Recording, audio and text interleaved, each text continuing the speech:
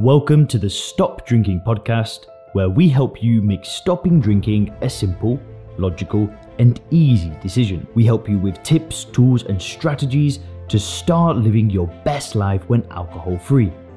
If you want to learn more about Stop Drinking coaching, then head over to www.soberclear.com. Wine is typically seen as a more feminine drink. Sure, men drink it, but the imagery and the description of wine is often directed toward ladies. It's no wonder, with wines being described as foxy, lively, and intellectually satisfying. Yep, right. Well, today we're going to be looking at some of the marketing tricks around wine, as well as the wine mum phenomena. Finally, and most importantly, we will look at 6 steps on how to stop drinking wine. Now let's get straight into it. What I'm about to share with you is borderline insane. Before creating the video that you're watching right now, I was doing a little bit of reading and I stumbled across an alcohol store's blog. The blog started talking about some, hard-hitting, scary facts and statistics about alcohol usage. And it was written for women, such as alcohol being worse for women because of their metabolism, women being more prone to heart and liver disease, and alcohol consumption increasing breast cancer by a whopping 15%. The post then makes a dramatic shift. Why not switch to wine instead? The post then starts talking about the supposed health benefits of drinking wine. Just wait a minute. It's the ultimate bait and switch. What they're doing is they're making you feel really bad about consuming alcohol and its effects. After that, they try to sell you the exact thing that they warned you about. Where are this company's ethics and values? This is a classic dose of manipulation to get you in an emotional state to buy their fancy packaged poison. It's absolute ludicrous. Now they've got you in an emotional state, they start listing out the 6 best girly wines to share with your girlfriends. This is wine that is specifically marketed for women. To be honest, it's no wonder that women reach for the bottle. Now, let's talk about drinking wine for stress relief. Many ladies and men say that they drink wine for stress relief. Challenging times at work, children playing up, relationship problems. These all kind of seem to be some of the most common reasons that people have for drinking wine. And this whole thing of having a problem and solving it with alcohol, it's like a vicious cycle. I actually asked a member of the Sober Clear community what her experience would have looked like when it came to consuming wine. She said, "I'd wake up hungover from the wine that I drank the night before. I've never once woke up and felt happy that I drank. I'd vowed to myself not to drink again, and when I did that, I really meant it. I'd often find myself pouring away the remaining wine in the house. My anxiety levels were usually higher than normal, and I'd just feel really bad about myself. Typically, on those days, I would either read quick lit books from Amazon, or I might read some blogs, or I'd watch some YouTube videos about stopping drinking. Usually, my dry spell lasted a few days. I'd start feeling good about myself. However, it never lasted. I'd have a stressful day at work, or my kids would be driving me mad, and I'd ended up picking up a bottle of wine from the supermarket. Stress relief, I call it. This cycle repeated for years. Cycles like this can be extremely hard to break out of. And it's not just her. It's millions of other men and women that reach for the wine bottle to relieve stress. Maybe wine does temporarily relieve stress.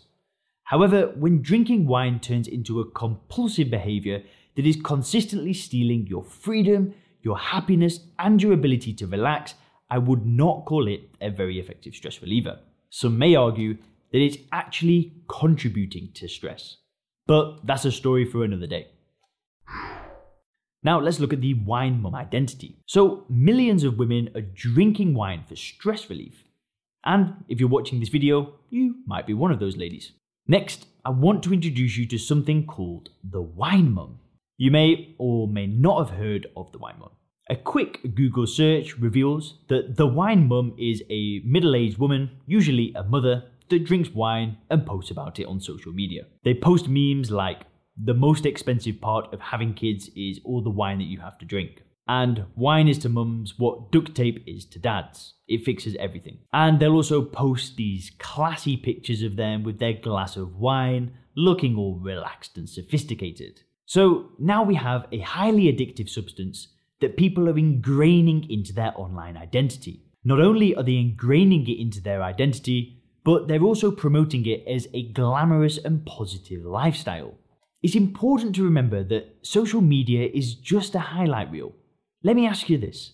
How many of these wine mums show you what they look like after waking up in the morning when they've got a hangover? How many wine mums are talking to you about increased levels of anxiety and depression? How many of them are talking about the amount of money being spent on wine that could have been invested in their child? If you ask a wine mum why she is a wine mum, she'll give you all sorts of, these reasons. She's busy, she works hard, and she's an exhausted parent, and they use wine to relax. Now, these are not reasons to drink wine. They are simply excuses. Does the wine make the wine mum a better parent? Do her problems go away after drinking? If a child is causing stress, does the wine make the child's behavior or the situation change in any way whatsoever? And not only that, but if that wine mum wants to stop drinking, she probably has a few hundred or maybe even a few thousand people that already follow her. It's now become ingrained into her identity. And I would say that that's actually quite dangerous. It normalizes and glamorizes a potentially problematic behavior. Is this wine mum phenomenon really helping women relax? Or is it just covering up a more sinister problem? So next guys, we've got 6 tips on how you can stop drinking wine. So, you've accepted that you are drinking more wine than you'd like to. And if you're watching this video, you're probably looking for ways to reduce your wine consumption. So let's go over the 6-step approach to stop drinking wine. The first step to stopping drinking wine is probably something that you've never heard before. It's to not rely on willpower. Yep, you heard that right. You should not use willpower when trying to stop drinking wine. The willpower method is one of the most popular ways to stop drinking alcohol. However, it's one of the least effective. I, amongst many other ex-drinkers, tried the willpower method. And, it kind of works. However, it doesn't work for prolonged periods of time. For some people, it might last a few days, it might last a few weeks, it may even last a few months. But there will be days where your willpower is strong and days where your willpower is weaker. Now, willpower, by definition, is the act of exerting control or restraining impulses. The trick is to remove the desire to drink in the first place, so you never need to exert control again. If there is a day that your willpower is weak, your chances of relapsing would be higher. However, if you remove the desire, you never need to exert willpower again. The next step to stopping drinking wine is to change the way that you think about alcohol. That means using something called first principles thinking and breaking down your current belief patterns around why you drink and replacing them for new, correct beliefs.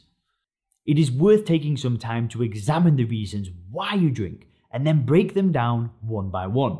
Now, this process is a long one and it can be done alone, but it may take a lot of trial and error.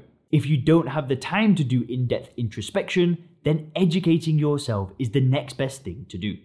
Educating yourself on alcohol, the conditioning, and the reasons why you drink can be done through introspection, as I just mentioned.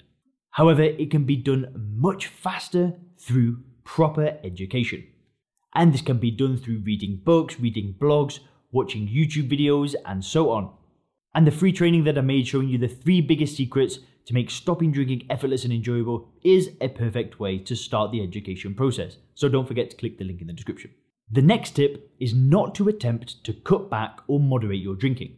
Now, I recently created a video answering the question of whether or not you can moderate drinking alcohol. I'll link you to that in the description.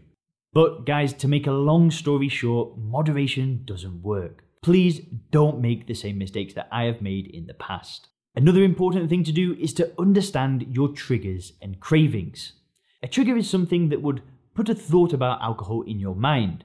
But it's when you let those thoughts develop, that's when it can become a craving and that's when it gets dangerous. The trick is to intercept it at the thought level.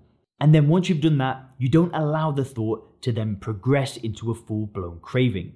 Now, I've already done a video about how to stop thinking about drinking, so I'll link that to you in the description. The final tip on how to stop drinking wine is to not quit forever. If you make a vow to yourself to stop forever, you're putting yourself in a sense of deprivation. Instead, what you want to do is you want to work on educating yourself about the truth about alcohol. I personally never tell myself that I've quit drinking forever. However, I have absolutely no desire to drink alcohol.